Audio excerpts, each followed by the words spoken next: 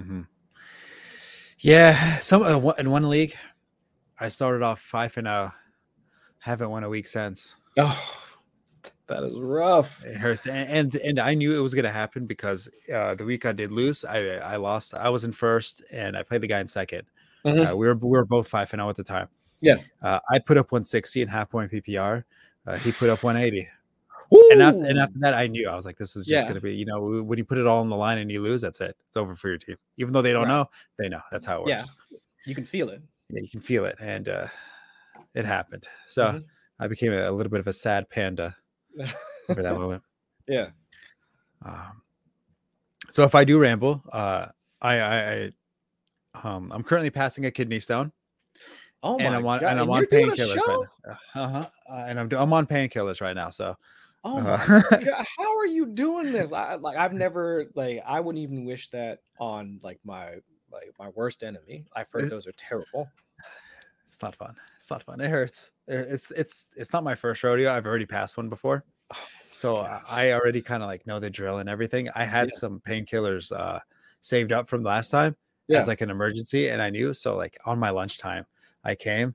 I felt it coming. It started hurting. I came home real fast. I took a couple, and then I went back to work. I didn't do anything because obviously I was definitely immobile, I guess would be the proper word. Yeah, but I mean, you're a better man than I am. Shoot, man, I wouldn't be able to make it. Yeah,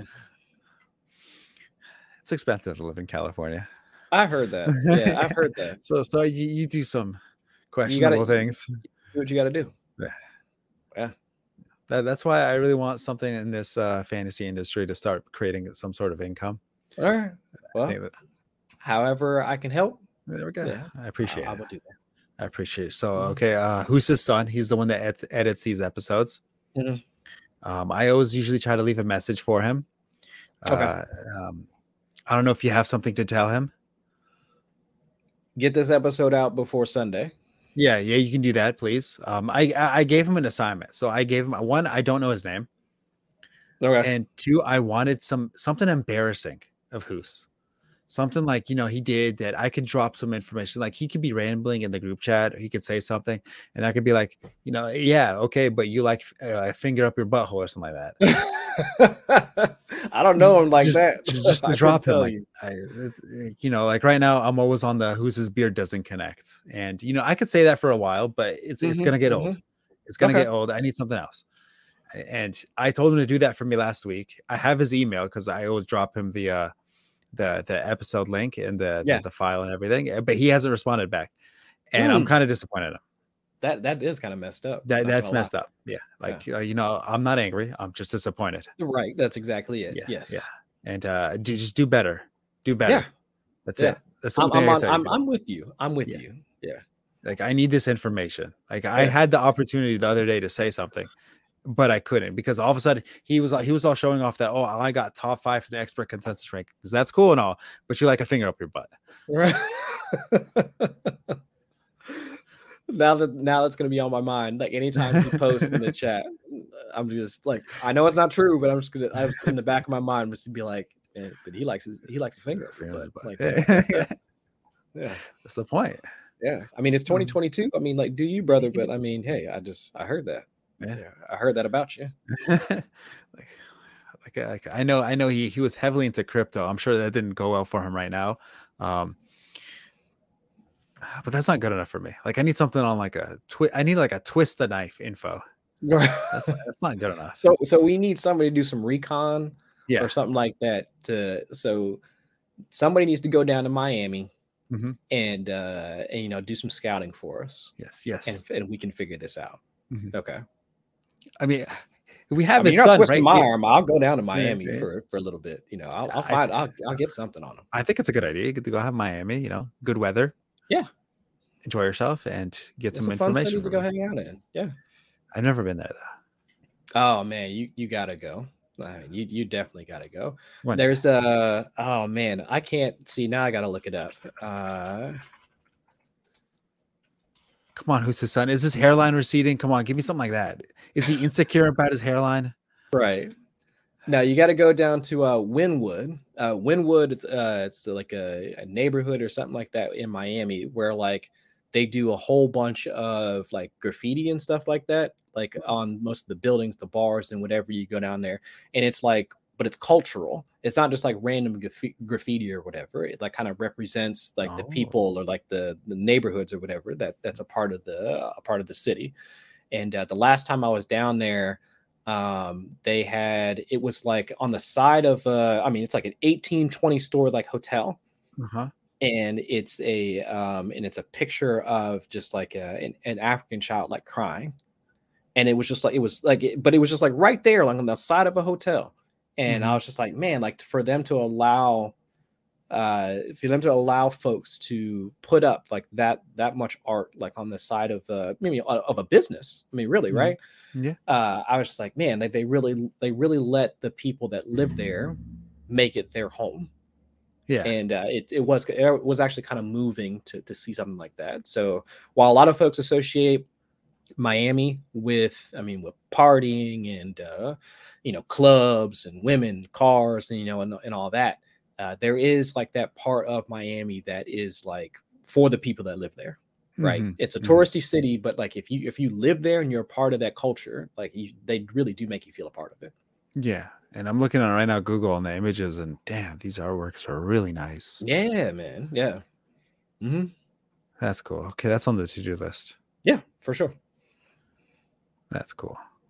Yeah. And some Lucid does have some facilities in Florida, and we do a lot of traveling for it. So I might have to see if I could try to get myself to go over there for a little bit. Yeah. There we go. So you might wind up moving to Florida if you stay there for too long. That's what I'm afraid of. I mean, you won't get any like discount or anything like that in terms of cost of living if you move down to Miami. Yeah, I figured.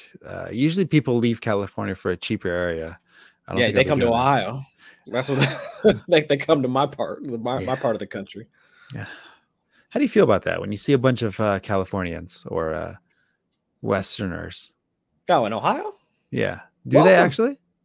Yeah. I mean, Oh, okay. I mean, honestly, I mean, look, I live in the suburbs of Dayton, Ohio. Bring Hmm. your culture my way, please. Like this, like it's me and that's it. Like in terms of black folks. Like I graduated from a high school that had, it Hmm. was like my family, like me and my two siblings, like we accounted for probably like 20% of the black population at my high school. And that's not even, and I'm not even joking. Hmm. So, I mean, yeah, I mean, if you want to come out here, I mean, just bring your culture with you. Bring your tacos, right? Like, bring your food. Uh-huh. I'd appreciate Uh-huh. it. You know? Cool. Hmm. There we go. Alrighty. Let's see. How am I going to think of an intro? Okay, I think I got one. Let's run it. All right. Hit record. All right. I was sitting here trying to think of embarrassing things. And being a Raiders fan, I think, is the most embarrassing thing out there. I'm trying to think like, okay, say I were to poop my pants in high school. It's still not as embarrassing. If I was to maybe get my account hacked and they put up a bunch of embarrassing pictures, still not as embarrassing as being a Raiders fan. I don't know. I'm trying to think what is more embarrassing than being a Raiders fan. And it's not that I hate the Raiders, but it's just fun to watch them lose. And the way they do it in dramatic fashion, where they always blow a lead. I have a buddy who's a Raiders fan, and every single time they're up about 17-0, 20-4, sorry, to 4, 20-7, 16-3, so on and so forth. And, we always message each other, and I always said, they're going to blow it, right? And it somehow it always seems to happen. So what's going on, guys? 32-bit and Sleeper Nation. It is your boy Natter, not alongside the number one Australian analyst. Unfortunately, he's not feeling well, but of course, I'm alongside the legend Chris Allen. How you doing over there?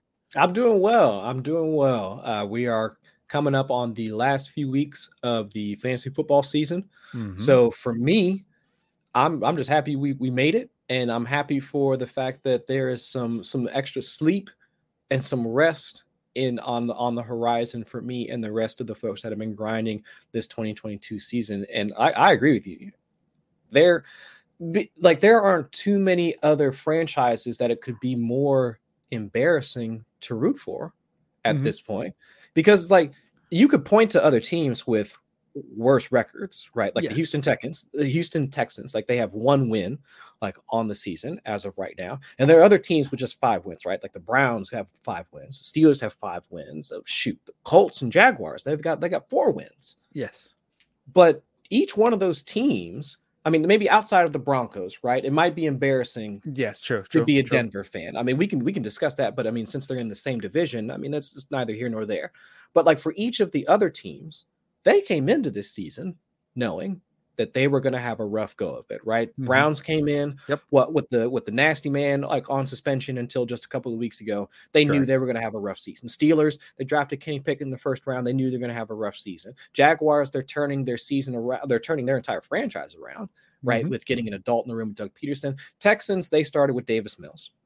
I mean, all these other teams, like they knew they were going to have a rough go of it. Raiders, they trade for Devontae Adams. We come into the season with Josh Jacobs playing well into the Hall of Fame game, and everybody's thinking like, oh, and after they declined his 5th-year option, and then he's running roughshod over the entire league to the point where he's essentially like the RB like fantasy MVP at this point. Oh yeah. But yet over like throughout all of that, you've got a team that is lost to, I mean, last night was just an absolute horrific way to like essentially end their playoff hopes. Like as of right now, they had like a maybe like a 30 to 40% shot to make the playoffs with everything that's going on. And then after like last night, there's no chance. But this is also the same team that lost to the Fighting Jeff Saturdays in his debut as interim head coach for the Colts. So yeah, I'm with you. There's just no other franchise that I could think of at this point, maybe outside of the Denver Broncos, which I mean, yeah, we can go into that if you want, but it's just there. I would just be embarrassed to wear the black and silver right now. So the only reason why I wouldn't be too embarrassed about the Broncos is because they tried. They said, you know what? We're going to go after this quarterback who is playing good football in Seattle. And we're going to give up the future to try to win now, because they are potentially a quarterback away from being a Super Bowl contender. So they tried. You know, if you try and you fail, it's better than not trying at all. Sure. And that's what I feel like the Raiders might have done. Sure, they got Devontae Adams, but are they really doing enough to solidify their chances of winning a Super Bowl? No. But the problem is they still had Super Bowl aspirations. You looked at realistically every one of those teams in those division, and you said, you know what, maybe it's realistic that all 4 of those teams going into the playoffs. You know, one's a division and the rest take the wild card. Sure. And it's looking pretty bad now, because I mean, you have 3 teams now under 500. I believe the Chargers were, and now the Raiders and the Broncos. I mean, I think I saw a statistic that said that if the Broncos scored, I think 18 points a game, they would be like 10. They'd be 10-2. I mean, granted, that is embarrassing. But that is embarrassing. I'd still be embarrassed to be a Raiders fan, just a little bit more, because I mean, the Broncos would be a little bit on the same boat, because they had expectations. They had good expectations, and they had playoff expectations. And of course, the Raiders, they were in the playoffs last year without Devontae Adams. You add Devontae Adams, okay, they should at least win another playoff game, maybe make another run for it, and then head themselves into the Super Bowl. You know, they usually play Patrick Mahomes pretty well. So if they were to see them in the playoffs, you know, they could sneak one right by them. And you know, sometimes dreams become memes, and that's what the Raiders are. And that's pretty much what I 100% agree, because with the Broncos, I think you're right in the fact that they made the gamble on Russ Wilson picks and all that. But also, I mean, they've been kind of struck like with the injury bug, right? They lost Javonte Williams like midway through the season. At least like one starter on the offensive line, if I'm remembering correctly. And then they give up Chubb, that they wound up like trading him away, or no, they wound up. And so it's just like their defense has been playing lights out. Offense like took a step back because of injuries. What Jerry Jeudy has been dealing with an ankle injury for the past like at least month or so. Probably longer. After sustaining an ankle injury, which what at first looked like it was going to be an Achilles injury, high ankle sprain. He's still been playing on that. So it's just, I mean, they've been dealing with some injuries. They've been dealing with some problems like on offense, along with having a first time head coach too. So it's just that I can excuse some of the things, not all the things, right? But there are ways that you can talk yourself out of the reason why, outside of Russell Wilson just not playing to his level. But we don't have the same problems with Las Vegas, right? We haven't heard about the same catastrophic injuries that would set back most franchises, right? Other than a calf injury for Josh Jacobs over the past couple of weeks. But otherwise, he's still playing. The offensive line has been better than expected, coming into the season. Devontae Adams has been as advertised. It's not like he's taken a step back over his transition from Green Bay. So all in all, this should have been a team that should have been able to capitalize on what we thought going into this was a weak AFC West. And it's actually turned out it was a weak AFC West, other than Patrick Mahomes playing at an MVP level. I mean, like you mentioned, Chargers still sitting at 500, Broncos completely tanked.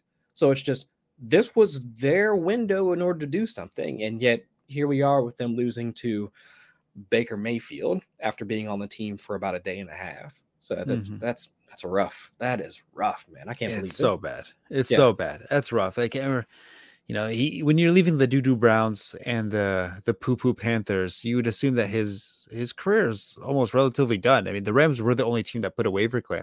If he threw a stunker to the other day and now another one maybe the following week, his career might have been done.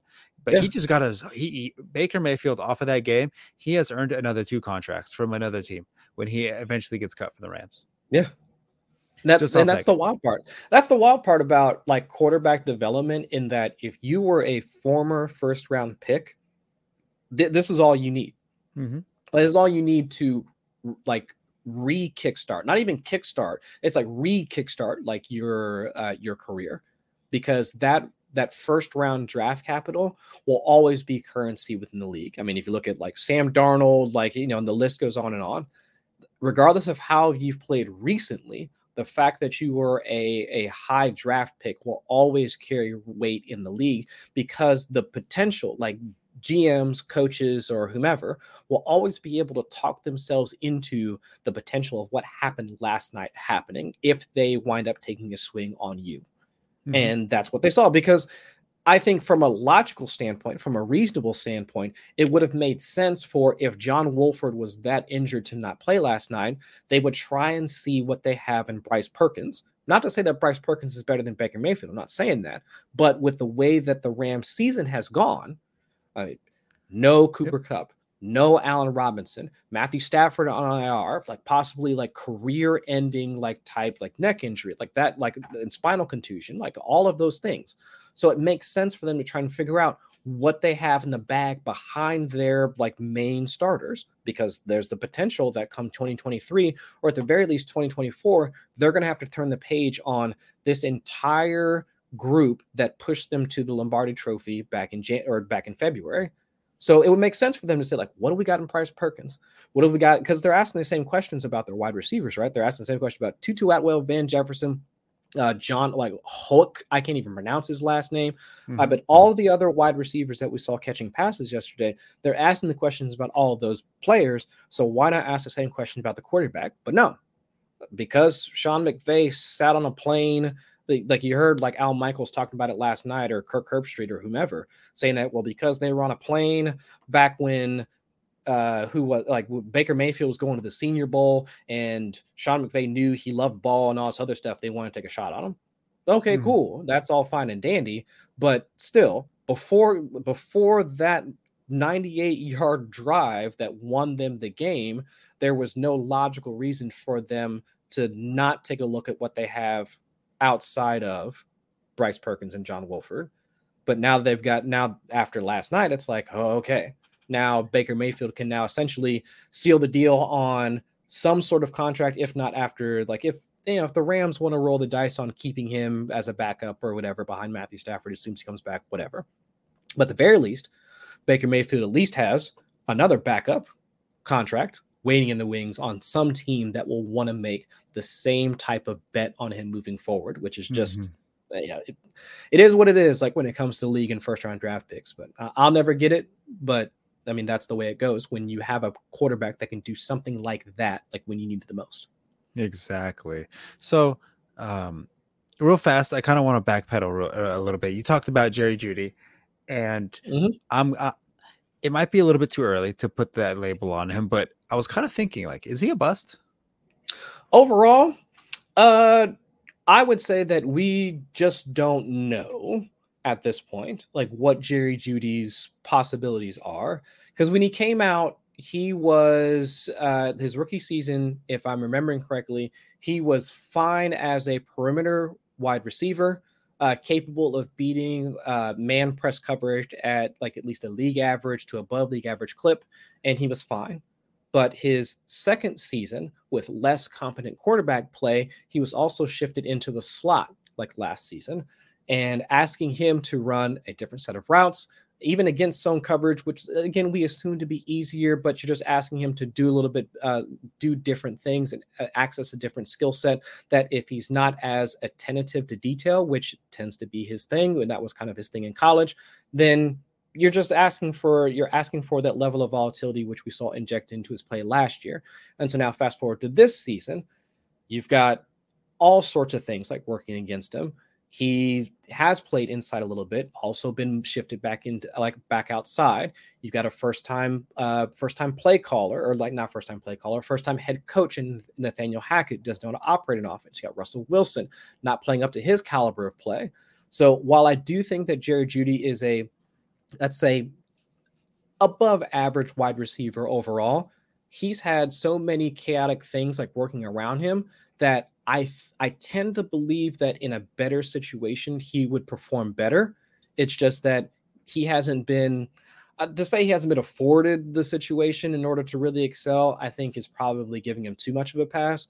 But I do think if he was in a better situation, we would see at least the progression of him becoming let's say a much better wide receiver that we expect of any other player like in the league.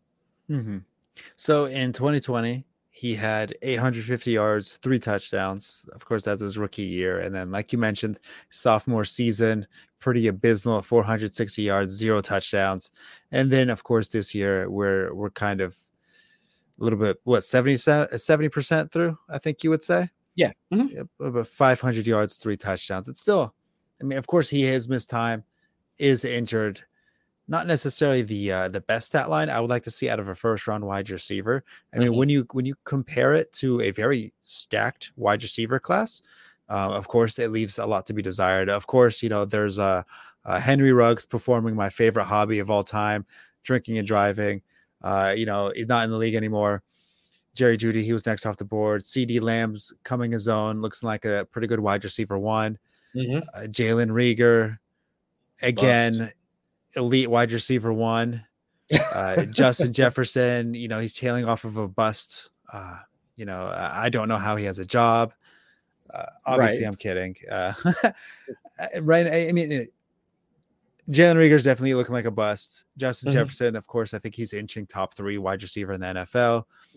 After that, you have Brandon Ayuk. He's looking like a solid player. Maybe not first round talent, but pretty close to it, especially for a JUCO transfer, if I'm remembering right, for Ayuk.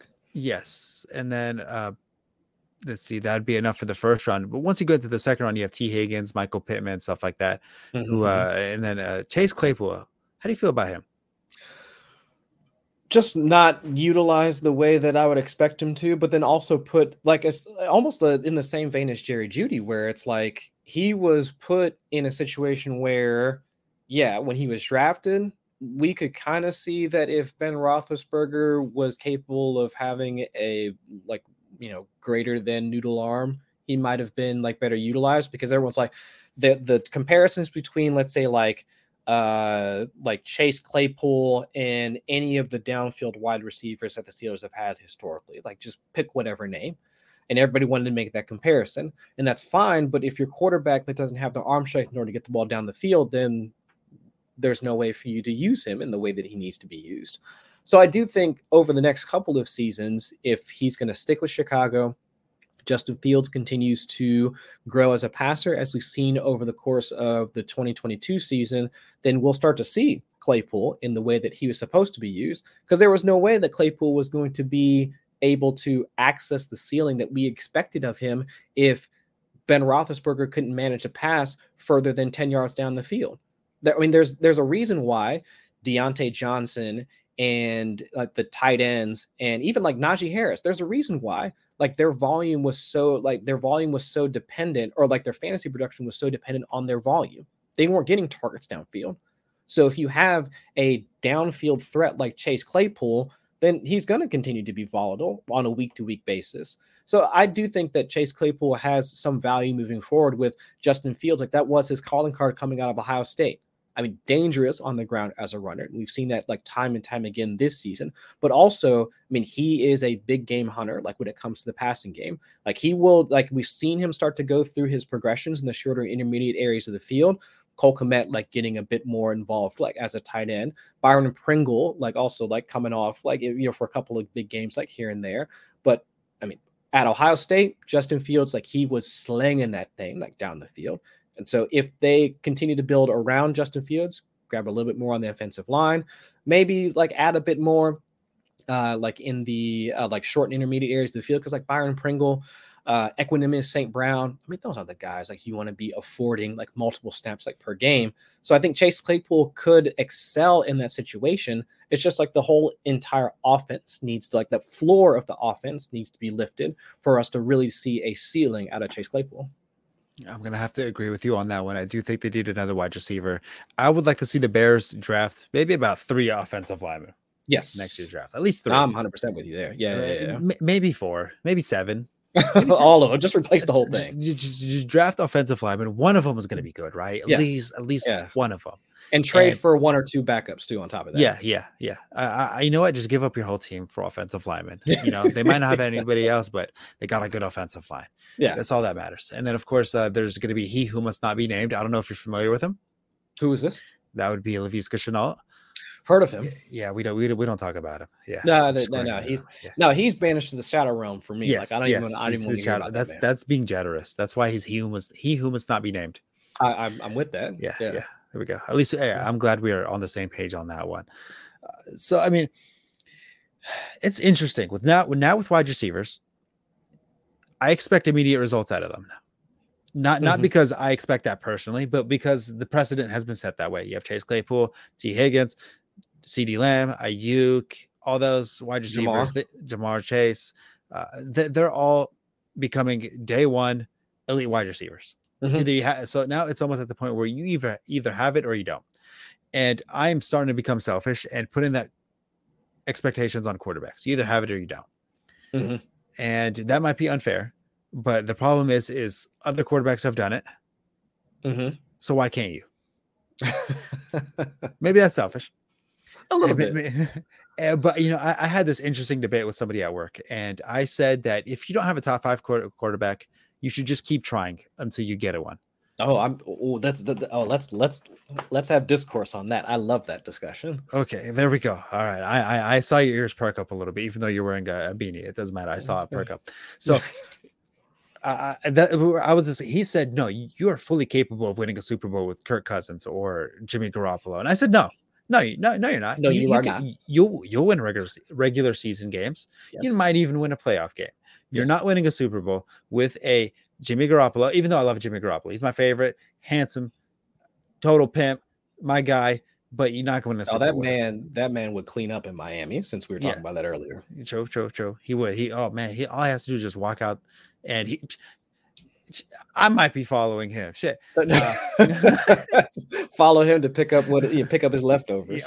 Hey, you know, they call it a trickle down bang. There we go. Yeah, there we go. Kirk Cousins, he's not winning a Super Bowl. He can't even win a primetime game. You want him to win a Super Bowl? It's not going to happen. Who else is mid-tier? I mean, at this point, insert any quarterback that's not. I mean, shoot, I would still put Justin Herbert like in that tier. But if you want to walk down the line, I mean, since we were just talking about it earlier, I mean, if you don't have, I mean, I would say Tua is probably the cutoff in terms of like quarterbacks in the league, where if you don't have like one of these guys, then yes, your team needs to be investing in quarterback annually, not like just like one time and we drafted a like a top 10 quarterback and we're done. Like, no. Like it's maybe 2-3 years max. And then y'all need to be looking at other options, because at this point it is such a quarterback driven league. And like we've been saying, it's a passing league for the NFL for the last, like, let's say 5 to 7 years or so. But it's now become such a quarterback driven league that if you don't have one of those guys, like if you don't have, like, Mahomes is a one off, like he is a one of one player, like there's nobody like him. Bills Mafia, come at me if you want to, but Josh Allen is like, he is in his own tier by himself. But even Josh Allen, Joe Burrow, Lamar Jackson, Justin Herbert, Tua Tagovailoa, if you want to toss like Jalen Hurts, I mean, that's it. That's the list. I mean, to be quite honest, if I didn't name your quarterback, your team should probably be looking for a quarterback right now. Kenny Pickett? Probably not. Ryan Tannehill? No. Matt Ryan? No. Trevor Lawrence? Book isn't written on him yet. But just there's Mac Jones? No. I mean, Zach Wilson, we already know what the Jets think about him. So it's just outside of like the 7 or 8 quarterbacks that I mentioned, who else do you feel comfortable with? Who else do you feel confident in your team winning the Super Bowl? And that's all that this is about. I mean, this conversation, like, I think like you made the exact right point about the fact that, yeah, some of these guys, they might win like a comeback regular season game, a la Baker Mayfield just last night. They might make a primetime game like look cool, like when it was Kirk Cousins on Thanksgiving night. I mean, those things might happen, but when push comes to shove and it is January football and we're talking about good quarterbacks, or what we are assuming to be good quarterbacks going up against good defenses, Kirk Cousins ain't winning you that game. We just watched him struggle against the Jets not just like a couple of weeks ago. Kirk Cousins ain't winning you that game. Mac Jones is not winning you that game. Even like Derek Carr, since we were talking about the Raiders earlier, Derek Carr ain't winning you that game. You need one of these passers that's able to diagnose defenses pre-snap, be able to read whether or not that he's hot, like once the snap is made, being able to actually access his hot route or look at any of his playmakers down the field. I mean, that is one of 10 guys, and probably the list is less than that. But if you don't have one of those guys at this point, I don't want to hear nothing about Kirk Cousins can win you a Super Bowl. He could barely beat the Jets just a couple of weeks, like just this past weekend or like the weekend beforehand. So no, I don't. There's no argument to be made at this point that one of the best passers in the league can get you to the Lombardi Trophy at the end of a Super Bowl, at the end of a season at this point. Because there's just, I mean, if Patrick Mahomes, I mean, he almost did it when he was missing 60% of his offensive line and he was throwing dimes to like Demarcus Robinson in the end zone. If your quarterback can't do that, I don't want to hear it. There is no argument to me that could probably sell me on Kirk Cousins or Derek Carr like type Super Bowl. Ain't no way. Mm-hmm. And the problem is that teams are trying to go for it. I mean, Zach Wilson was potentially going to be, one of those gunslinging quarterbacks rolling out of the pocket, throwing no look passes. I mean, while I think he looks dope in a bandana and his gritty clean. Yeah, that way. I will admit that he's learned. Justin Jefferson's taught him a thing or two about doing the gritty. So he probably ain't it. I think he's a cool person. I like the personality that he portrays, but it doesn't look like he's going to be that quarterback. Jets probably should try to find another one. The 49ers, the jury's still out on Trey Lance, but I mean, he's 3 years in at this point. Figure it the fuck out. And so on and so forth when it comes to quarterbacks, where if you don't have a top 5 quarterback, you're just not winning a Super Bowl. Now, I know this is kind of like a fantasy football podcast. So at the end of the day, how does this affect my fantasy points? But on a realistic NFL level. And then, of course, if they have an elite quarterback, then the wide receivers on that team become elevated, running back become elevated, Sure. so on and so forth, and all that good stuff. But if you do not have a good quarterback, then it doesn't matter what you do in the regular season. You know, you're not winning that Super Bowl. And you mentioned Lamar Jackson, and my personal, I don't know if it's a hot take or not, but I think he kind of dog water. I don't know. I like, to be quite honest, I guess I can't.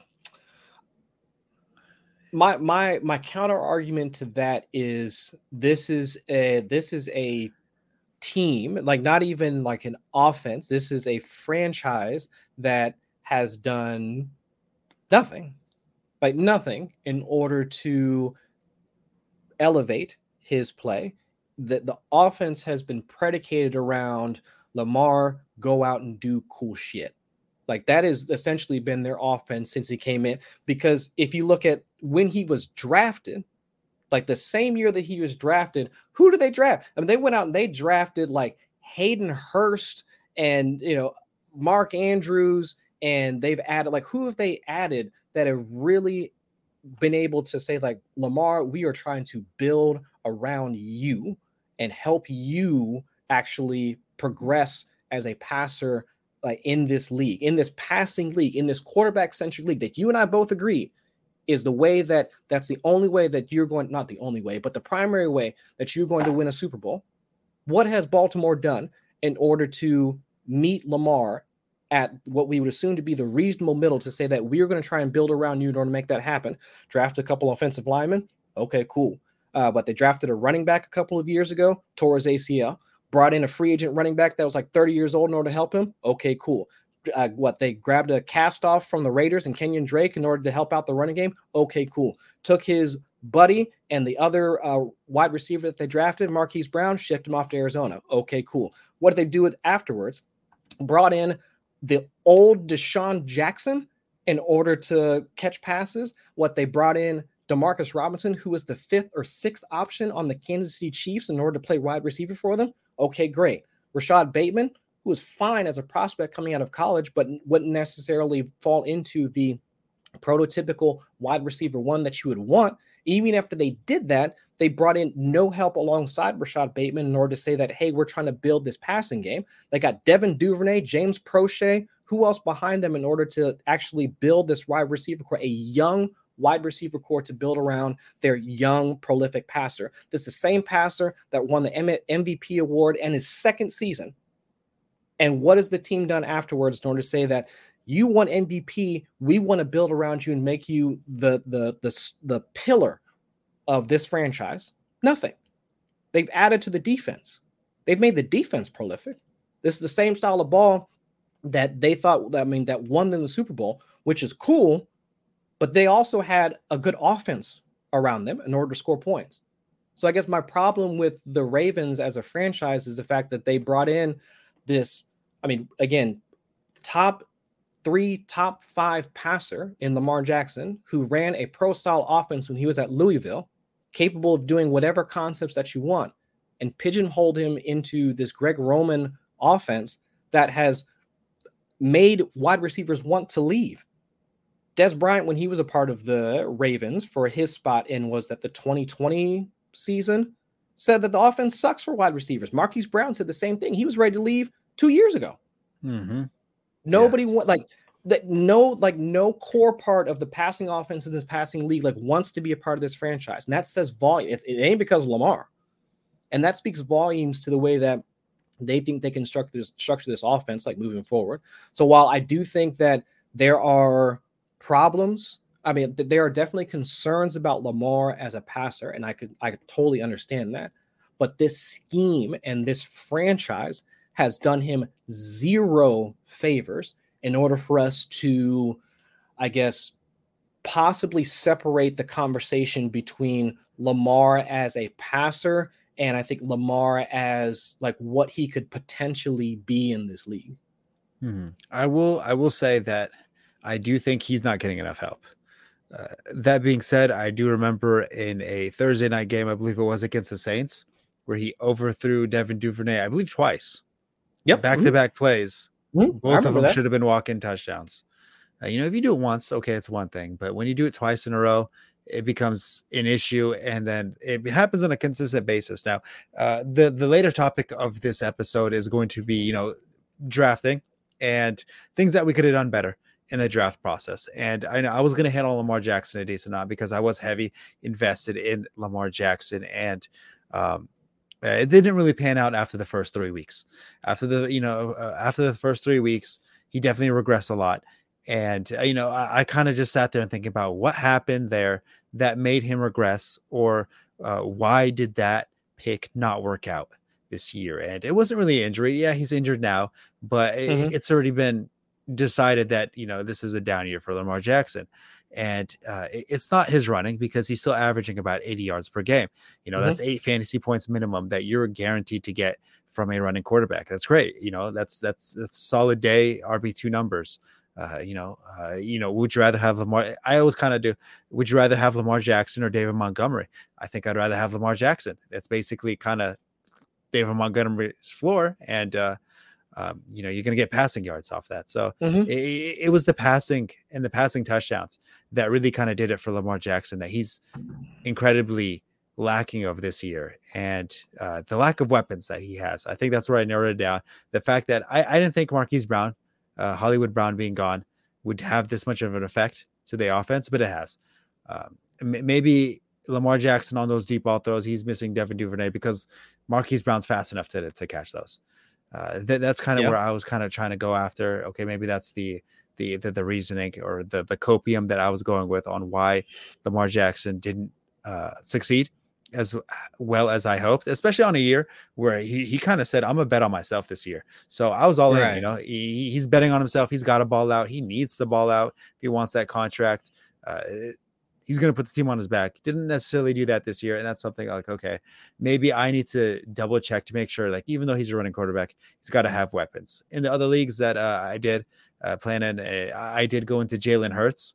I decided to differentiate a little bit, Jalen Hurts. And while Jalen Hurts is also a rushing quarterback, he has the weapons, which is why he's having a much more successful season. So he's getting those passing touchdowns. He's getting those rushing touchdowns. He's getting those rushing yards. So that's something that I feel like I need to double check on. Is okay, you might be a running quarterback, and that might be why we are drafting you specifically, but you got to be able to throw the ball and get passing touchdowns. No, I agree with that. And especially now in the 2022 season, and I think we heard, I guess this is kind of like retrofitting a take, but there is a possibility we should have seen this coming. Yes. Throughout the, let's say, 3/4 to half of the 2021 season, we started to hear about the fact that defenses were using like more zone coverage, like cover 2. Oh my gosh, cover 2. Patrick Mahomes can't pass against cover 2. Joe Burrow's having problems with cover 2, like blah, blah, blah, blah, blah. And I mean, teams are still, I mean, even now, like in 2022, teams are still like the pendulum has swung from like Tampa 2, like those type coverages or whatever, like to now we're seeing like more like just zone based, like, cover 2, like type defenses. And it's frustrated a lot of offenses to the point where we're not seeing the deep ball as prevalent in most passing games. We haven't seen like a ton of those deep balls from like, Joe Burrow to Jamar Chase. Patrick Mahomes, even though like he doesn't have Tyreek Hill, but that same level of explosives like from passing offenses, we're not seeing it here. Actually, rushing games have now become to be more efficient like this season than passing games in some regards. And for Lamar Jackson, if one, you take away his downfield threat, like in Marquise Brown, you remove that. So you're already removing the player that was creating the most explosives like for your team. But then also you layer on top of that the fact that defenses have now shifted to the fact that, well, yeah, we're just going to limit your explosive plays. Like, we're just going to play this cover 2, like cover 2 shells, and limit most of your explosive plays. And you're going to have to beat us underneath. And for Lamar Jackson, like his biggest bugaboo, like for the past couple of seasons, has been once you get him into just true drop back passing situations. So like 3rd and 7, 3rd and 8, and like 3rd and 6, so, whatever the case may be. Like he goes from one of the more efficient passers like in the league, where he is, top 12 in EPA per play, like as a passer. But once he gets into those 3rd and longs, he didn't have the personnel. Like there's no Marquise Brown, and teams can watch what Mark Andrews is doing as he releases from the line on every single play. And there's only so many times that Mark Andrews is going to beat you over the head like with any of the routes that he runs. He's not Travis Kelce. Like he's good enough to beat most defenses, but definitely at Kelce. So it's just, if you don't have the horses in order to beat like pure like man press coverage or whatever, then that's where the Ravens offense struggles. And that's where Lamar struggles. And I can understand like where all the confluence of all those things, like moving on from the receiver that had the most rapport, like with your star quarterback, defense is shifting into cover two shells. And then also the fact that once you get to those third and long situations, you really don't have the passing options, or you don't even have the rapport with your passing options in order to convert on those third and long type series. Then yeah, this is the world that you're going to wind up having to live in. Because think about it, last year, Rashad Bateman came into the season, in week 6, week 7, after the abdominal injury that put him on IR to start the year. Yes. And then maybe like 2 or 3 weeks later, Lamar was having his own injury problems. I mean, they only played like in 2-3 games together last year, tops. So he only had 2-3-ish games with Bateman as a rookie, all the offseason or whatever, in order to try and like figure out their like how they're going to play together. And then now Bateman's gone, and then also Lamar's out. So it's just, they haven't had the time in order to really connect. And so like all of those things like kind of layered on top of each other gets us to the point where people are asking themselves like, oh, is Lamar a good passer? Like, can he do all these things? Like, he can do all these things. It's just that who are the weapons around him in order to actually access those things? Whereas with Jalen Hurts, if you've got AJ Brown, if you've got Devonta Smith, if you've got Dallas Goedert, I mean, not anymore, but you know what I'm saying? Like, if you've got all these options, then yeah, you can make mistakes, or at the very least, the mistakes that you made are covered up by the fact that you've got the weapons in order to actually boost your production behind the fact that you're also a good rushing quarterback. Mm-hmm. I think that's incredibly well said. So my takeaway from this is, okay, you want a rushing quarterback. And I think ideally the meta in fantasy football now is I think you have a significant advantage if you have a running quarterback. Sure. I think you should be trying to target yourself a rushing quarterback rather than a Tom Brady, Aaron Rodgers type drop back passers, Trevor Lawrence, so on and so forth. Even Trevor Lawrence has some mobility to him. That's not necessarily why you're drafting him. If he happens to get it, he happens to get it. Right. with rushing quarterbacks, it's kind of expected at this point. But of course, making sure rushing quarterbacks, you are drafting them for the rushing ability, but they gotta have the weapons in order for them to throw some dots, throw some touchdowns. Because ultimately, whether it's a rushing touchdown, which is better than a passing touchdown in most leagues, touchdowns are still touchdowns, and you're going to need those points. So that's something like I think I made the mistake of just blindly taking Lamar Jackson without really thinking about it too much. Just going, oh, rushing quarterback, doesn't matter. It doesn't matter if he doesn't throw the ball. Even better, he'll just run it more. But you can only run it so much until it's a 3 and out. Yeah. And I think with assuming that Rashad Bateman was going to come back healthy, and you're making 2 bets in that. One, Mark Andrews was going to continue his level of efficiency that he was like at the back end of the 2021 season, which for the most part he has. I mean, some regression, but still, I mean, the tight end 2 on the season, if I remember correctly, despite the fact that he missed a game and he's been banged up for the past like 3 or 4. Yes. And then Rashad Bateman making his second year leap after really only playing a handful of games in his rookie season. I mean, so those are the 2 bets that you were making. That Lamar was capable of weathering that storm of having a tight end 1 that might regress, and then also a sophomore receiver who only played like half the games in his rookie year, also making a step forward. Which again, hindsight being 2020, we can look back on this and say that, oh yeah, that was kind of a fragile bet to make in the first place. But it's Lamar. Yes. I mean, it's the guy again. It's the same guy that was the MVP, almost right after he took the job from Joe Flacco. So it's just like it made sense to make that bet. But at the same time, this is the same offense, is the same franchise that has essentially limited the personnel around him in order to say that, hey, we're not going to build around you. We're going to make these changes to the defense. We're going to draft tight ends, like blocking tight ends. We're going to get a running back in the first round that his knees are messed up now. And we're going to do all these other things instead of building around your passing acumen, so that now teams can just say, well, we're just going to man up on third down and you can't do anything, which is where the Ravens find themselves at this point now, like 13 weeks into the season. And before I hand the floor off to you on one of your potential changes or something you want to give props to yourself on. It doesn't necessarily have to be criticism. Criticism could be in the positive light. As I almost lose my train of thought, it's also bad that I made those type of bets on a player that has a average draft position of late third to or early fourth round.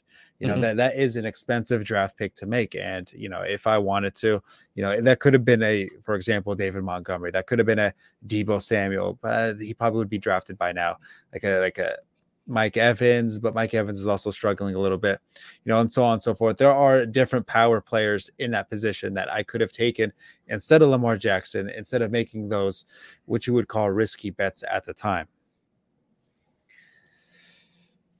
I'm trying to think of like another similar situation that would kind of fall into this. I would say that one of the bets that I didn't make, and this was not because I knew this was the way things were going to turn out, but I didn't understand the Allen Robinson hype. Not going to lie to you. Not to say that Allen Robinson, I didn't think like could have been good in this Rams offense, like had Matthew Stafford been healthy, like yada, yada, yada. But even when he was in Chicago, like his final season in Chicago, there was not enough there for me to say that, yeah, if he just moves to a different situation, then we'll see the Allen Robinson from 2020 or whatever. And Matt Harmon, I mean, like he even pointed out like a number of times, it's like, okay, this could be good, but 2021, it's like the yards per separation wasn't there. The quickness wasn't there anymore. The long speed wasn't there anymore. Like there were things that were there that was like, okay, he's playing for the team that just won the Super Bowl, Cooper Kupp, Triple Crown winner, like first wide receiver Triple Crown winner since like 2021, like not 2021, 2001, 2002 or whenever. Like this is good. He can replace OBJ on those backside digs that they like to use like so often in the Sean McVay offense. I mean, this could be great for him. But again, there was enough there that it was like, this could also be really bad. I mean, this could also be the fact that Allen Robinson could essentially be cooked. And we've seen that bear out. Like even when Cooper Kupp went down, like how long has it been since Cooper Kupp's been on IR? Like about a month? About a month.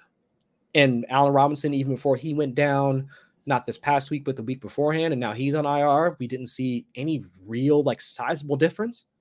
I mean, the volume was there, sure. Because if I had to choose, I don't care if you were Matthew Stafford, John Wolford, or Bryce Perkins, or Baker Mayfield now. If you had to pass to Allen Robinson or Tutu Atwell, you'd probably choose Allen Robinson. Or Van Jefferson, you'd probably choose Allen Robinson. But there's nothing on field that would suggest, like from tape, from stats, or whatever, that Allen Robinson is still the same guy that Sean McVay thought he was going to be. Like they must have been watching like highlights from 2019 or something like that. And like, yep, like we want this dude. And that guy is just not there anymore.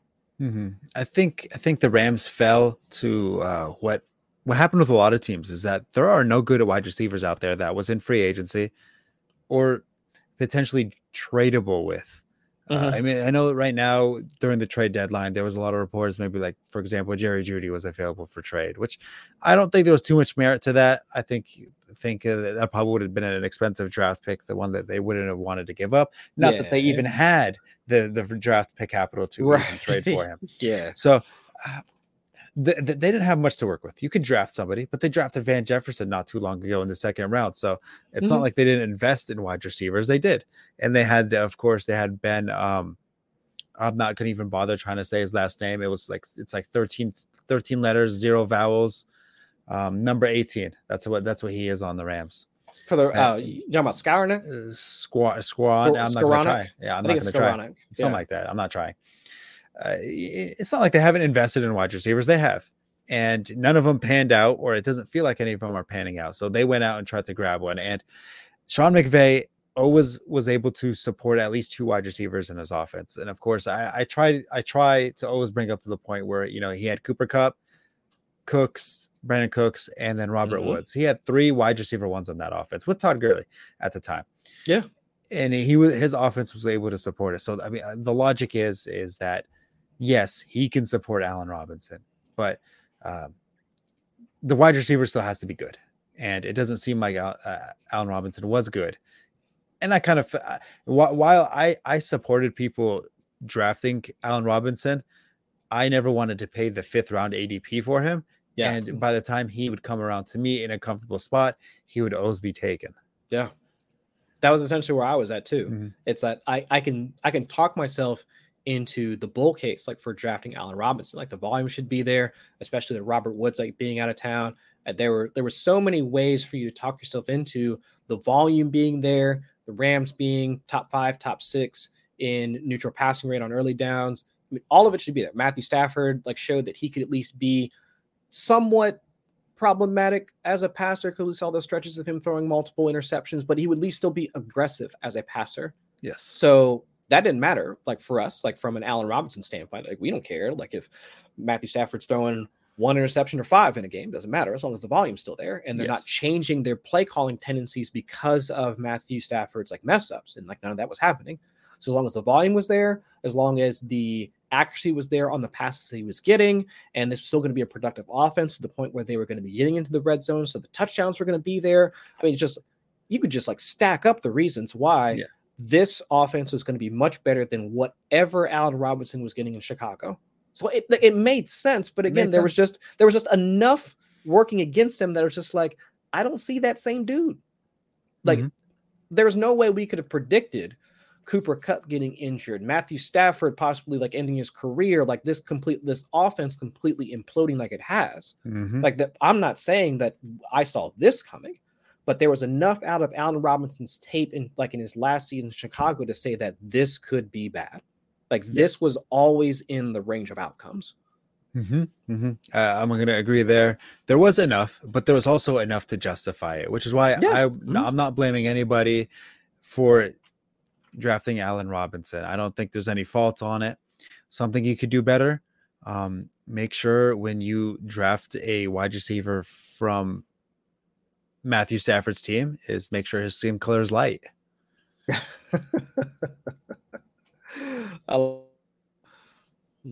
Maybe that gets cut out. Maybe that gets cut out from that. Maybe that gets cut out. Maybe that gets cut out.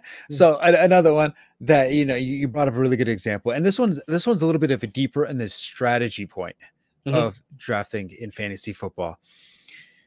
Okay, so I've been trying to figure out, okay, when do I draft heavy wide receivers? When do I go heavy RBs? Obviously, it's easy to say, if it's half point PPR, full point PPR, just go into the wide receiver category because it's easier to get receptions. It's easier to get a 1 catch for 5 yards, get 1.5, or a rush for 5 yards, which is 0.5. Obviously, the 1 point differential makes a huge difference.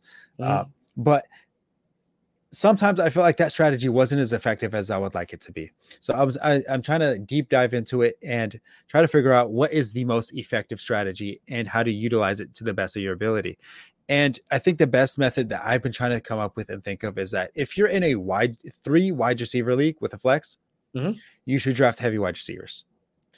If you are in a 2 wide receiver league, you should draft heavy RBs, because if you have a lot of good wide receivers, then of course you're going to sit there wondering who to start every week.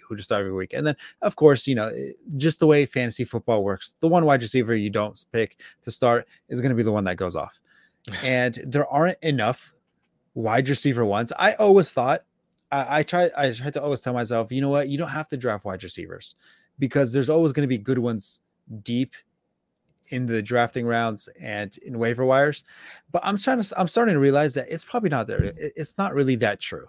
There's a difference between going against Justin Jefferson and then in the 2nd round or 3rd round, CD Lamb, and then in the 3rd round, David Montgomery for running back, or maybe even right now, Josh Jacobs, if they happen to draft Josh Jacobs. If you're going against that trio or any type of combination in between of there, whether it's Jamar Chase and then Stephon Diggs, or Jamar Chase and then Travis Kelce, and then maybe a running back to complement them, whether that's Zeke right now, who's averaging 16 points per game in half point PPR.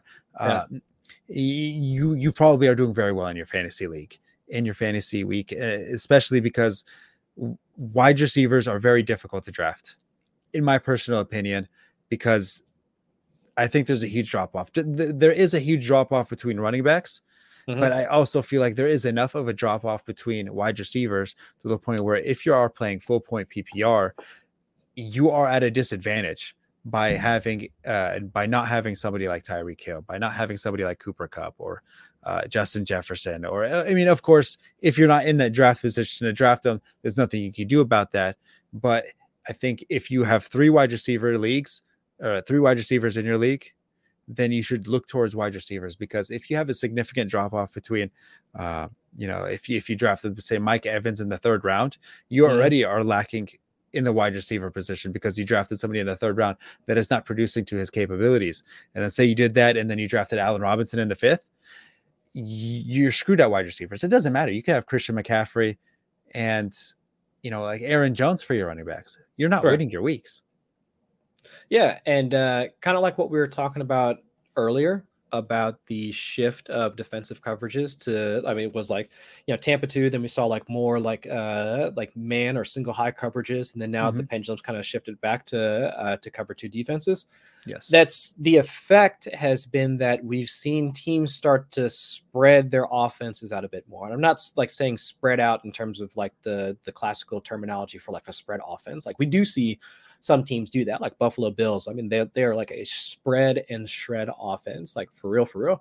But also in the fact that we're seeing now more teams involving more wide receivers on a week-to-week basis. I mean, Buffalo Bills are a decent example. Whether it's, Stephon Diggs is still like the one, like he is him, like for the Buffalo Bills.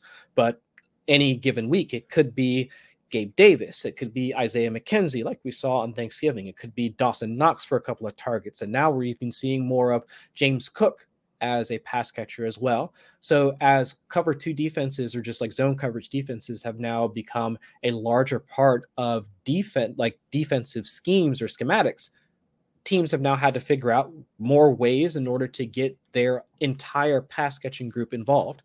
I look at the Cincinnati Bengals, like, my Bengals.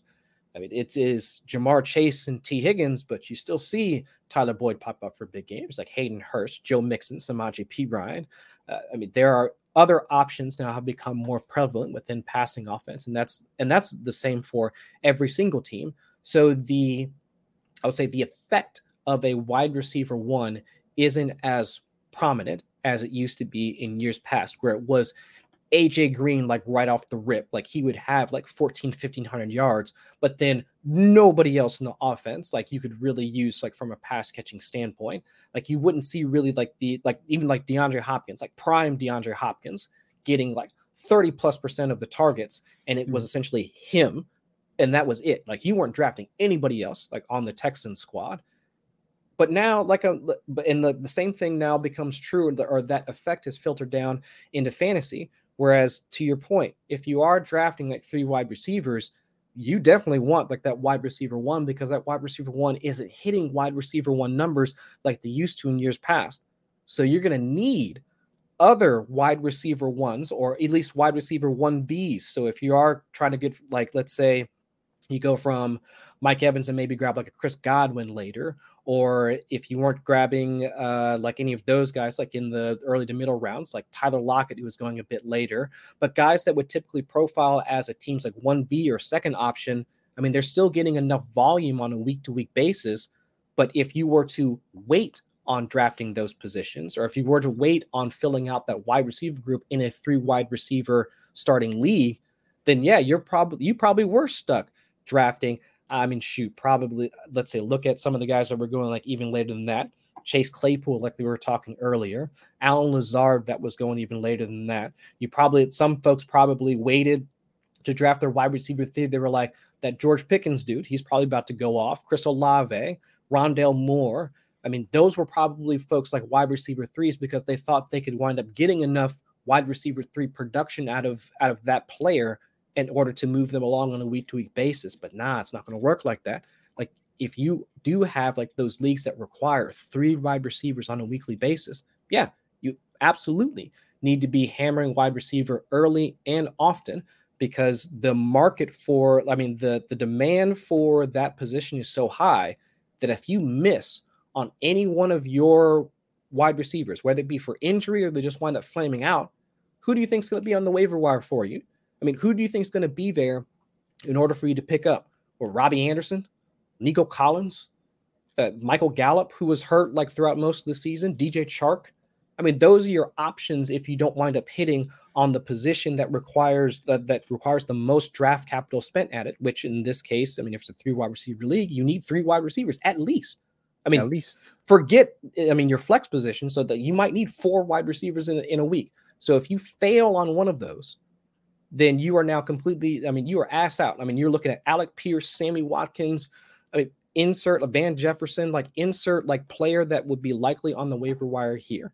So yes, I'm 100% with you. Like depending on your league and the way that it's set up, you would have to hit on those wide receivers early. And if it's 2 wide receivers, then yeah, the calculus changes a little bit because the pool is going to be a little bit larger. Less of them are going to be drafted. So you might be capable of picking up, let's say, a Christian Watson off the waiver wire once he starts to blow up, because he's likely to be out there on the waiver wire. But if it's a 3 wide receiver league, shoot, probably somebody drafted him and probably been like holding him on their bench for the entirety of the season. Yeah, like in one league, I had him on my bench the whole year. Why? Because it was a 3 wide receiver league plus a flex, half point PPR, and I didn't have a reason to drop him. So people that owned Chris Olave, he might have taken a couple weeks in order for him to really pop off. But now, congratulations, he's a consistent starter on your offense or in your fantasy lineup, I should say, no matter necessarily where the matchup and all that. So he becomes a matchup proof set and forget type of player. Right now, Christian Watson, he has earned the set and forget type of player. Now, is he going to have this type of production? It'll be a little bit difficult to sustain it, but he has a solidified role in that offense that he's going to put up fantasy points to the point where you're not going to get a donut or a disappointment. Having to go into your waiver wire and then pick up somebody like Nico Collins, like you mentioned, congratulations. You have a 50-50 shot of dropping a donut. Maybe he gets 3 catches, 30 yards, and a touchdown. Exactly. And then maybe he hits his projection, and that is not the reason why you won your week, but he definitely could be the reason why you lost your week, which is why I think drafting wide receivers, especially in a 3 wide receiver league plus a flex, becomes incredibly more important, because if you're in a 2 wide receiver league, you can skip out maybe the first 2 rounds on drafting a wide receiver. You can draft, if you're in the mid round picks, you can go for Austin Eckler will probably be taken at this time. So maybe like Joe Mixon Joe Mixon, and then the second round after that, you maybe can grab Aaron Jones. He might be taken at that point. Maybe a Leonard Fournette. So on, we'll go Leonard Fournette just for the sake of conversation. And then the third round, maybe you took DK Metcalf. Okay, you're looking pretty solid. Of course, this is before the draft. So, obviously we know a little bit more now that Leonard Fournette is kind of struggling a little bit, has a little injury concern. But you're looking at that lineup and going, okay, that's a pretty solid lineup so far. I can go with that. And in the 4th round, maybe you have the flexibility to pick whatever you want, because you already got your wide receiver 1 and you filled out RB1 and RB2. So you can either fill up the flex spot or you can go for a wide receiver spot. Sure. Depending on what people did in the draft and what fell, what got taken, what got reached on. And you can maybe decide, hey, Lamar Jackson is available, or Jalen Hurts is available, or Josh Allen is still available, so on and so forth. And you can decide, maybe I'll grab a running back and put him in my quarterback position, essentially.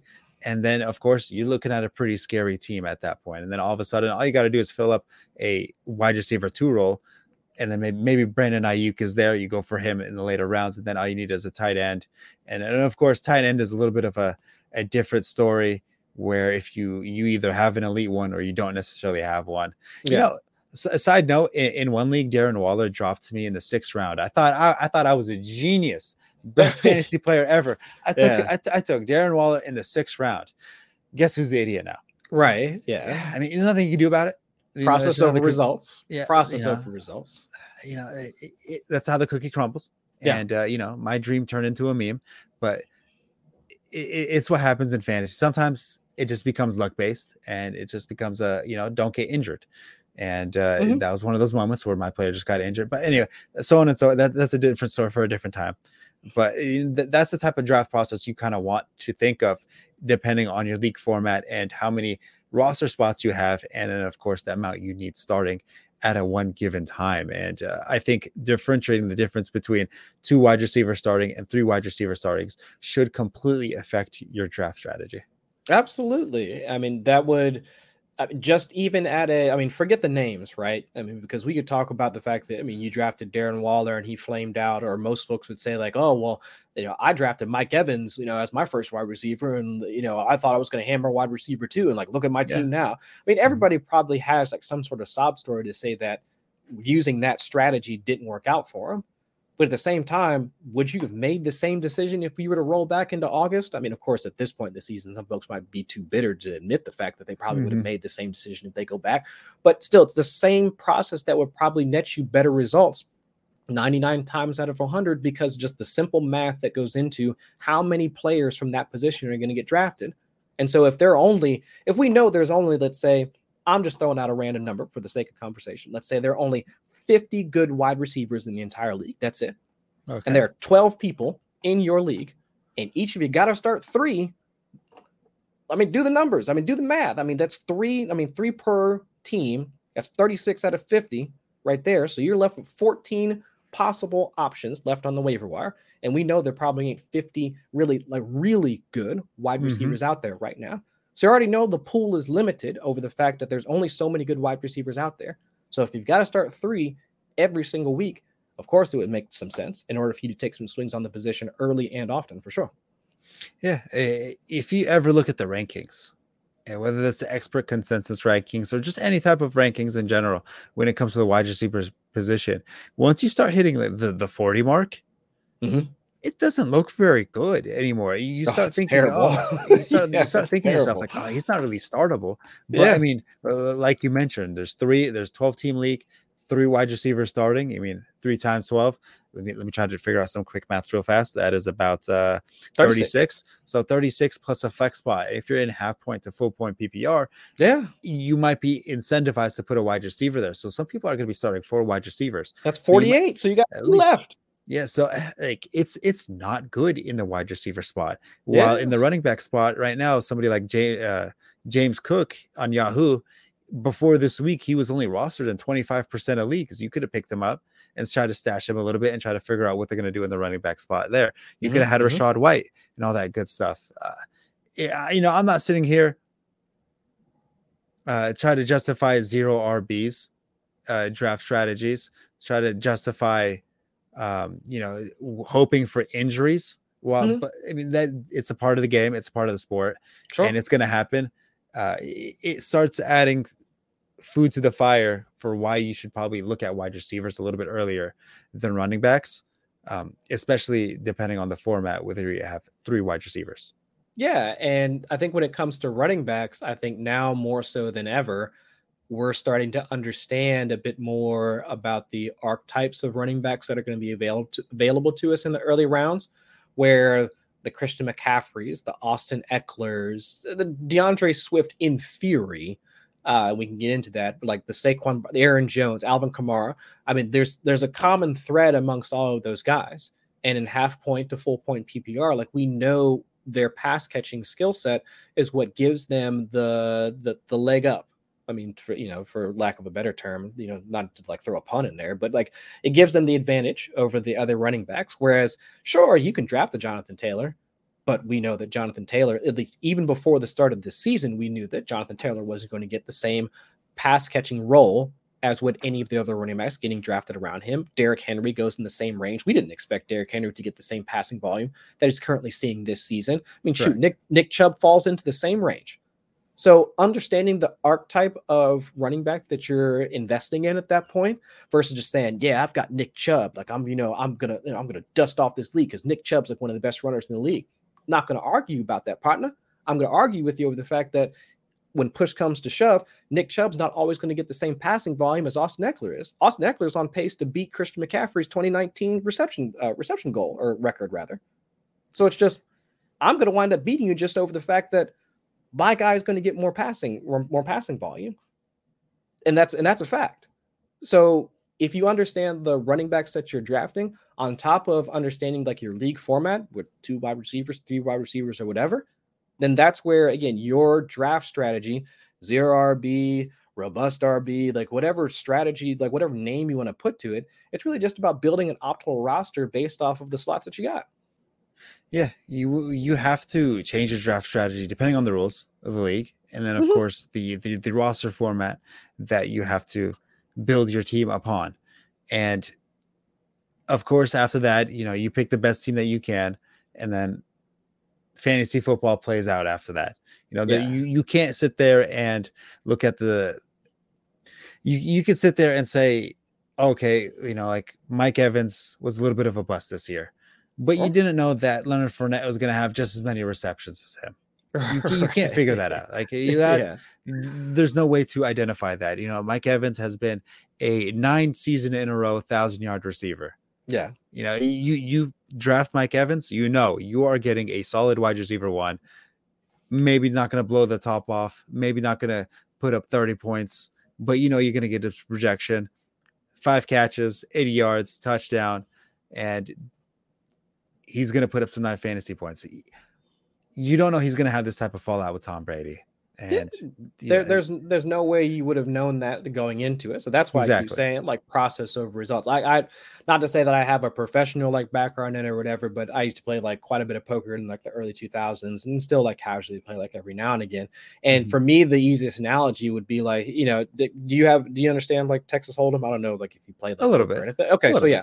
So like it's like saying that if I've got pocket aces and you got pocket kings, and on the flop rolls out like, brick king, you would turn to me and say, well, yeah, that's why you don't play pocket aces, like without understanding the context of the hand, pre-flop betting and yada, yada, yada for folks that might be listening.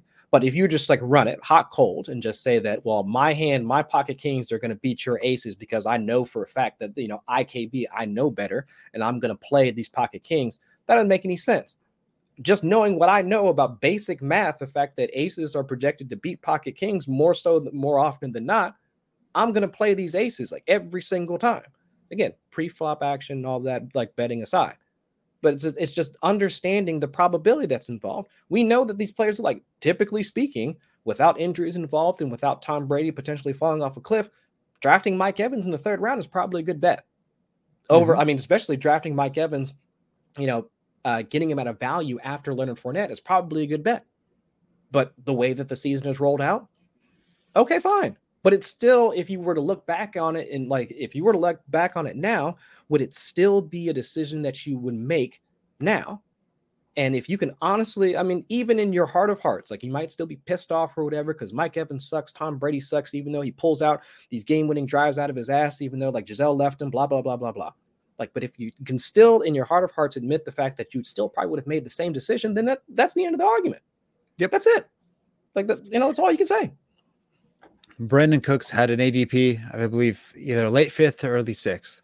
If you draft Brandon Cooks, you're going to get a 1,000-yard season, typically, and 5 touchdowns. Yeah, there's nothing you can do about it this year. It didn't. That's not the way the cookie crumbles. He's played with worse, and of course, he's played with the best. Sure, but on the Texans, he's been on there for the past 3 years. They didn't have a good quarterback. They had Deshaun Watson, to be fair, but last year with the suspension, they still had questionable quarterback play. He still put up 1,000 yards, 6 touchdowns. Right. You expect that out of Brandon Cooks. That is an expectation. 1,000 yards, 6 touchdowns. He didn't do that, especially when he asked for a trade before the trade deadline, and it didn't happen because they're essentially holding him hostage. Like, I don't know all the drama behind it or whatever, but the idea of greener pastures for Brandon Cooks was essentially on the back end of his career. That was in store for him. That could have happened for him. So I'm not mad about drafting Brandon Cooks at all. No, unfortunately, he has 500 yards and 1 touchdown. It is what it is. The logic is there where he is just so consistent. Maybe not a blow the top off of your week, but he's going to put up his projection and not cost you your week. Right. And unfortunately, this year he has done that. Now, maybe he's going on to the tail end of his career and he's not as explosive as he once was, but I'm going to mostly probably blame the team on this aspect. But maybe that's what I should have thought of beforehand. Maybe the lack of talent is going to be the one that hinders him this year. Possibly. But I went with the consistency of Brandon Cooks and it didn't work out. Yeah. Which I think, again, going into it, that would have been a fair bet. He was able to produce with Davis Mills at quarterback last season. They hadn't made any demonstrable changes at wide receiver. They drafted John Mechie, but we didn't know that Mechie was going to wind up, testing positive for cancer, right? So it's just, I mean, there was a positive outlook like for the team. And then lo and behold, I mean, Davis Mills is still Davis Mills. They wound up switching to Kyle Allen. Now they're back to Davis Mills and like, all this other stuff. But the Texans are still the Texans. And so that's fine. That was, we knew what we were getting into when we drafted Brandon Cooks. Right. Yeah. So, this was a possibility, but it was kind of like, to me, I thought that this potential was not necessarily baked into his ADP, but it's just, we knew Brandon Cooks to be such a good wide receiver that he could rise above it. And it didn't happen for the first time in how many years? Okay, cool. All right, fine. Just for a quick little backstory, while I do talk about potentially investing more into the wide receiver position, a quick example in that in one of these leagues of 3 wide receivers must be started, I decided to still go a little bit on the RB heavy side. So I went Austin Eckler first round, Leonard Fournette second round. And of course, but by then the elite wide receivers are gone when you go to the third round. So of course I took Mike Evans. And originally that's probably not the best idea. He took two Tampa Bay players, but those players are just so consistent. I didn't think much of it. And then of course, after that, I took Lamar Jackson. It didn't work out. Gabriel Davis didn't work out. And then of course, like I mentioned, Darren Waller didn't work out. And then Brandon Cooks right after that didn't work out. I took a lot of consistent players that I felt like, okay, these guys, they do their job, no issues. I think every one of those players didn't necessarily work out other than Austin Eckler. Yeah. But still, like each at the ADP for each of the players that you mentioned, I mean, they were logical bets to make. I mean, you could go back right now and like do revisionist history on all of that. Like, oh, instead of Mike Evans, you should have drafted Jalen Waddle.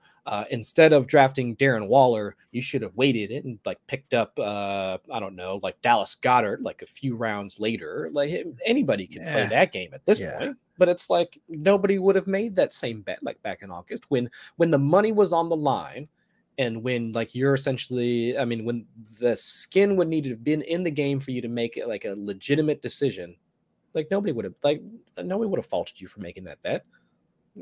And which is why I kind of altered my strategy a little bit to thinking, okay, maybe I should have invested more into wide receivers, because right now I look at my wide receivers after the draft. It's Mike Evans, Gabriel Davis, and Brandon Cooks. I think to myself, okay, that's a solid wide receiving core. But now you look at it at the end of the season, that's a pretty bad wide receiving core. Oh, sure. Yeah.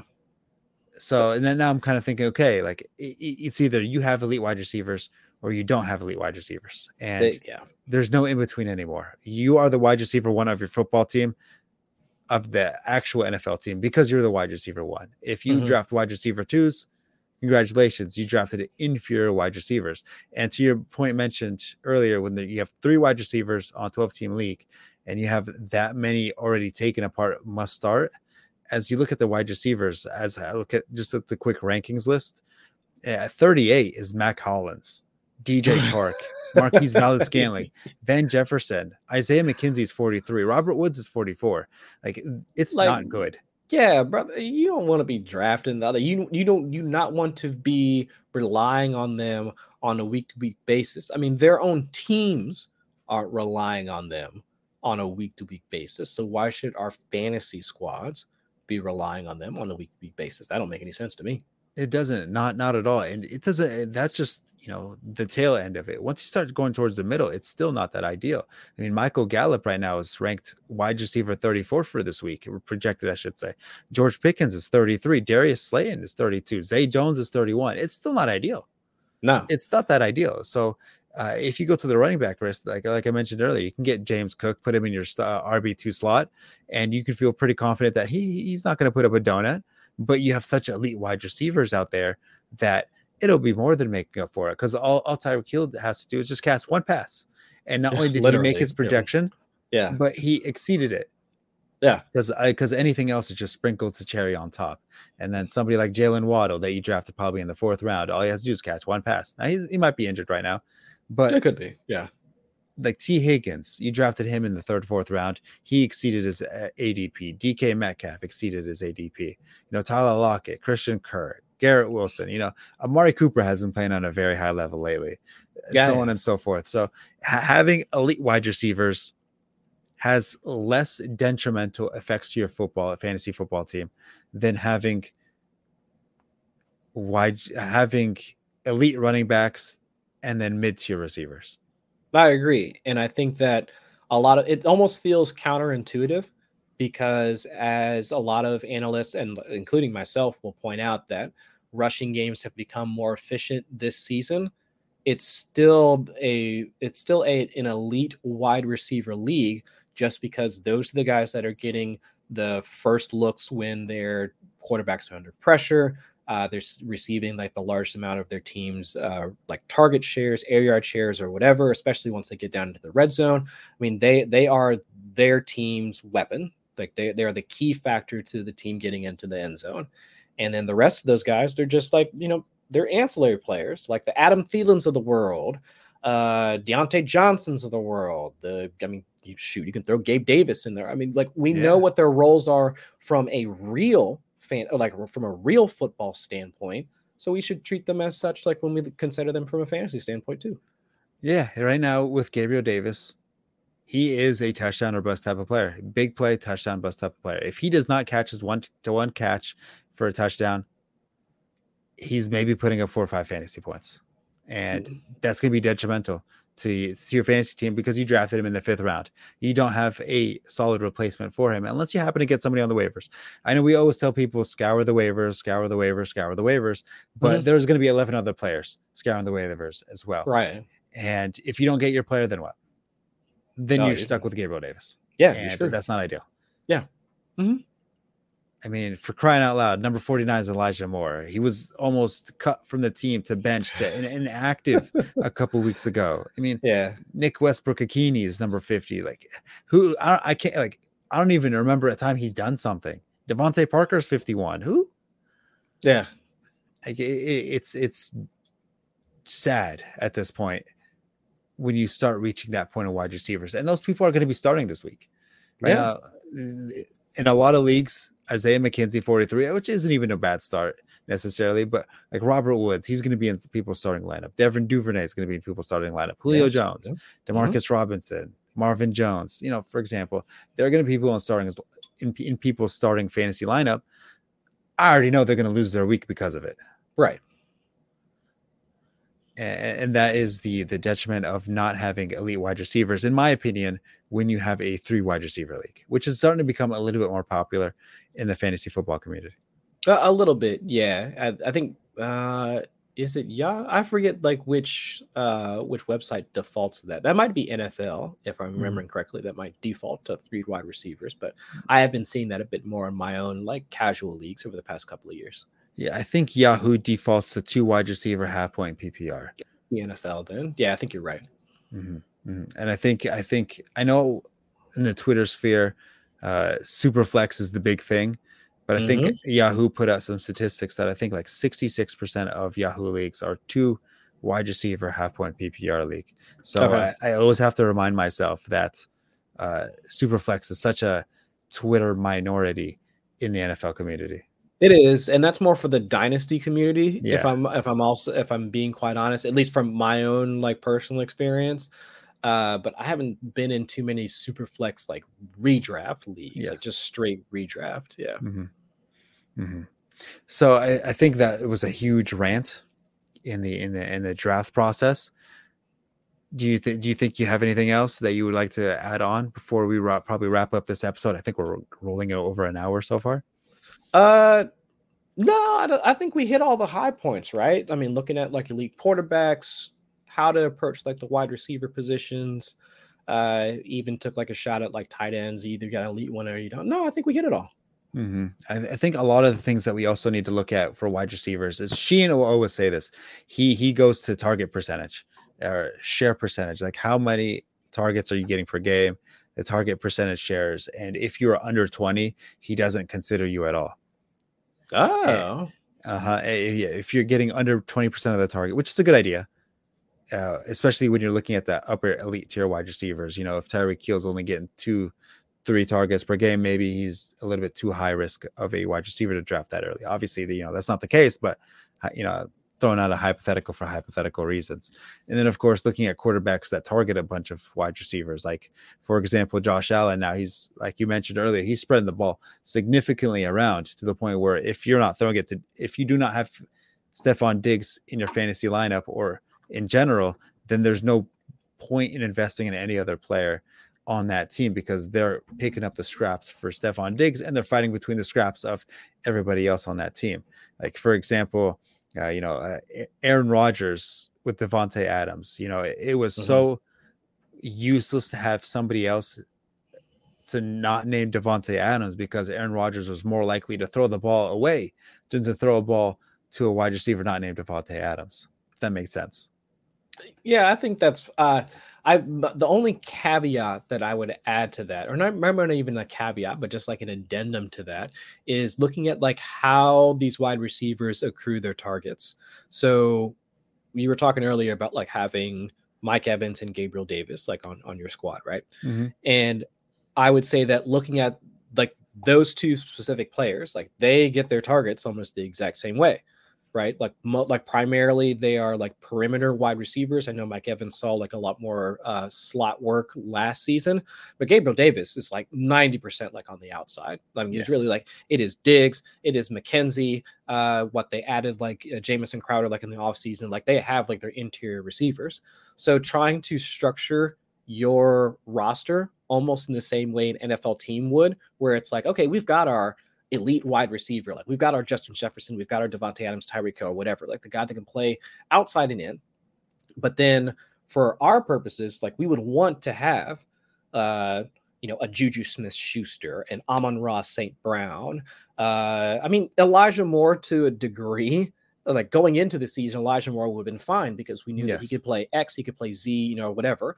A Drake London, a Michael Thomas, Adam Thielen, like those guys that are going to like rack up, at least in theory, those 4, 5, 6 targets on the interior, has the shorter ADOT, high percentage targets or whatever. So it's like the highs of our elite players, like even if they do wind up having, a dud game, like their floor could be offset by, 5, 6 targets from an Adam Thielen with a touchdown. Elijah Moore catching, 6, 7 targets in a game and then getting a touchdown. Like, so I think if you are going like wide receiver heavy, understanding the archetype of wide receiver that you're investing in. So it's not just like, if I were to say that you were drafting, so let's see, Mike Evans, Gabriel Davis, and then let's say for lack of a better option, I'll go ahead and throw out like Chase Claypool. Like those 3 wide receivers, right? Like by name, you would say that, oh, okay, coming into the season, I can kind of get behind that. Chase Claypool, he's all right, but again, you're looking at 3 like primary, like downfield, like threat, like types of guys, where there's a little bit of volatility that you're injecting onto your team on a week-to-week basis. Because if Gabriel Davis hits, boom, all right, my week is made. But if he doesn't hit, and Mike Evans doesn't hit, and the Chase Claypool doesn't hit, which has been the case more often than not this season, then your floor is really low. Like you are talking 12 points across the entirety of your wide receiver group. So that'd be the only addendum that I would tack on to that, is that you always want your your elite wide receiver, the guy that can work inside and out, like whatever, but then kind of adding in some of those guys that play on the interior, will rack up some of those like shorter ADOT targets, whether it's your Allen Lazards, whether it's your Jujus, whether it's like what we thought was going to be Kadarius Toney, Christian Kirk, toss him in there, Hunter Renfrow before he got hurt, like those types of guys where you've got, high floor, high ceiling for your wide receiver 1, let's say medium floor, but like somewhat high ceiling with your wide receiver 2, and then just a complete toss up with your wide receiver 3. Because he could have a low floor, but his ceiling could be really high. Like the Allen Lazards, the Christian Kirks, or whatever, because they might get a decent target share, but because of their quarterback situation, because of the way that they play their wide receiver position, because they're primary outside, whatever. I mean, they might get you 6 points one week. They could get you 16 points the week after that sort of thing. Yes. I think a lot of consistency in the wide receiver position also kind of is necessarily something you have to think of. If you're looking at an elite wide receiver 1 that you're drafting in the first couple of rounds, you better look at the target share, and it should say probably more than 5 targets a game. And if you're doing that and getting 5 receptions a game, then you're probably looking at yourself at a consistent wide receiver that isn't going to hit that terrible floor of a donut to 3 points a game. He's going to get at least 5 catches, 60, 70 yards. And if he gets a touchdown, then that just makes your week, or it makes his projection done to the point where he is helping your fantasy team win rather than hinder it, like how I did with my fantasy football draft on that one league, where necessarily like you mentioned, if they are more likely than not to put up 12 fantasy points across the board than they are to win me my week. And if one of them hits, that's cool. He's making up for the other 2 that didn't hit at that point. Yeah. If 2 of them hit, they'll make up for one of them, and then of course exceed a little bit, which is cool. They won't make up for Lamar Jackson because he's not doing too much this year, but still, that's a different story for another time. And then of course, if all 3 of them hit, then you probably won your week. But what are the chances all 3 of them hit? Exactly. Incredibly unlikely. Yes. And more often than not, like you mentioned, they're not going to hit. And if they do, you automatically lost your week. That's 3 wide receivers that didn't hit while you're going against Jamar Chase on the other side, who hit for not only his team, but then maybe on the second turn, he took Travis Kelce, who's obviously going to hit. And then all of a sudden, you are playing completely from behind, where you need a miracle from Austin Eckler, Nick Chubb, or whatever elite RB that you took in the first 2 rounds. And it doesn't matter if they hit, because you still lost because your wide receivers didn't hit. Yeah, bingo. You got it. Yeah. It's hard to play from behind in fantasy football, and it's hard to expect big games from players and positions that a lot has to go right for them to hit. Like a running back, if he's getting 5 yards per carry, he's on track for the Hall of Fame.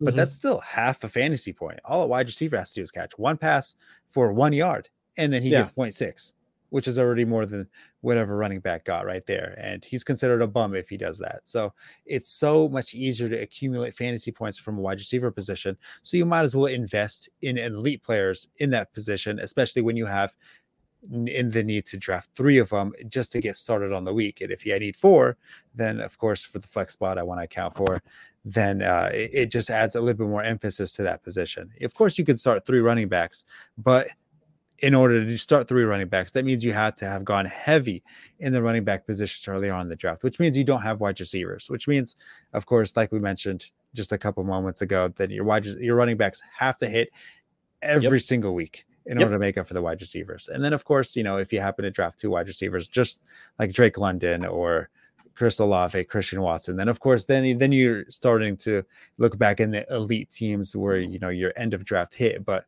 what's the chances that your end of draft hits? I always tell people, at the end of the year, look at your draft from the 7th round and then lower, and see how many of those players ended up on your roster. And I guarantee you, almost none of them did. That's typically the case. Yeah. So it's saying like, oh, late round sleepers, late round draft picks, stuff like that. They just don't hit. Usually you pick up your end of year starters from the waiver wire, not necessarily your draft picks. All right. So is there any other closing statements before we try to wrap up this episode? No, I think that's it, man. Appreciate you having me on. No, of course. Let everybody know where they can find you. Find me on Twitter at Chris Allen FFWX. Write and contribute for a number of spots. But yeah, if you got any questions or whatever, come hit me up on Twitter. Yeah, I mean, I always try to think like, oh man, I want Chris Allen on this episode. But of course, with Sheehan being sick, and usually him in that goddamn England time zone. Imagine like they're okay. Oh, here I finally thought of it. What's more embarrassing than being a Raiders fan? Being from England. All right. God damn. And he's Australian too, so he voluntarily chose to go to England from Australia. That is even rough. Worse. It's even worse. I know. Like he went from being like, oh man, I live with snakes, deadly ass spiders, Komodo dragons, and all that, like like badass shit to England, where like they cry if they don't have their morning tea. Yeah. Goddamn tea and crumpets, fish and chips, and all that stuff. Like, God, get that out of here. Imagine me from England. God, I would. No, thanks. I couldn't do it. No. I couldn't do it. No thanks. Well, anyway. All right. Well, of course, that's going to have to wrap up this episode. I know we didn't really talk about fantasy football starts and sits, stuff like that. But of course, with the timing of this episode, I felt like we may have over talked about it, or not over talked about it, but by the time the game start and this episode comes out, then it would become redundant. So I kind of wanted to avoid that as much as possible. So, of course, I hope you enjoyed the episode. But other than that, hey, good luck, everybody. And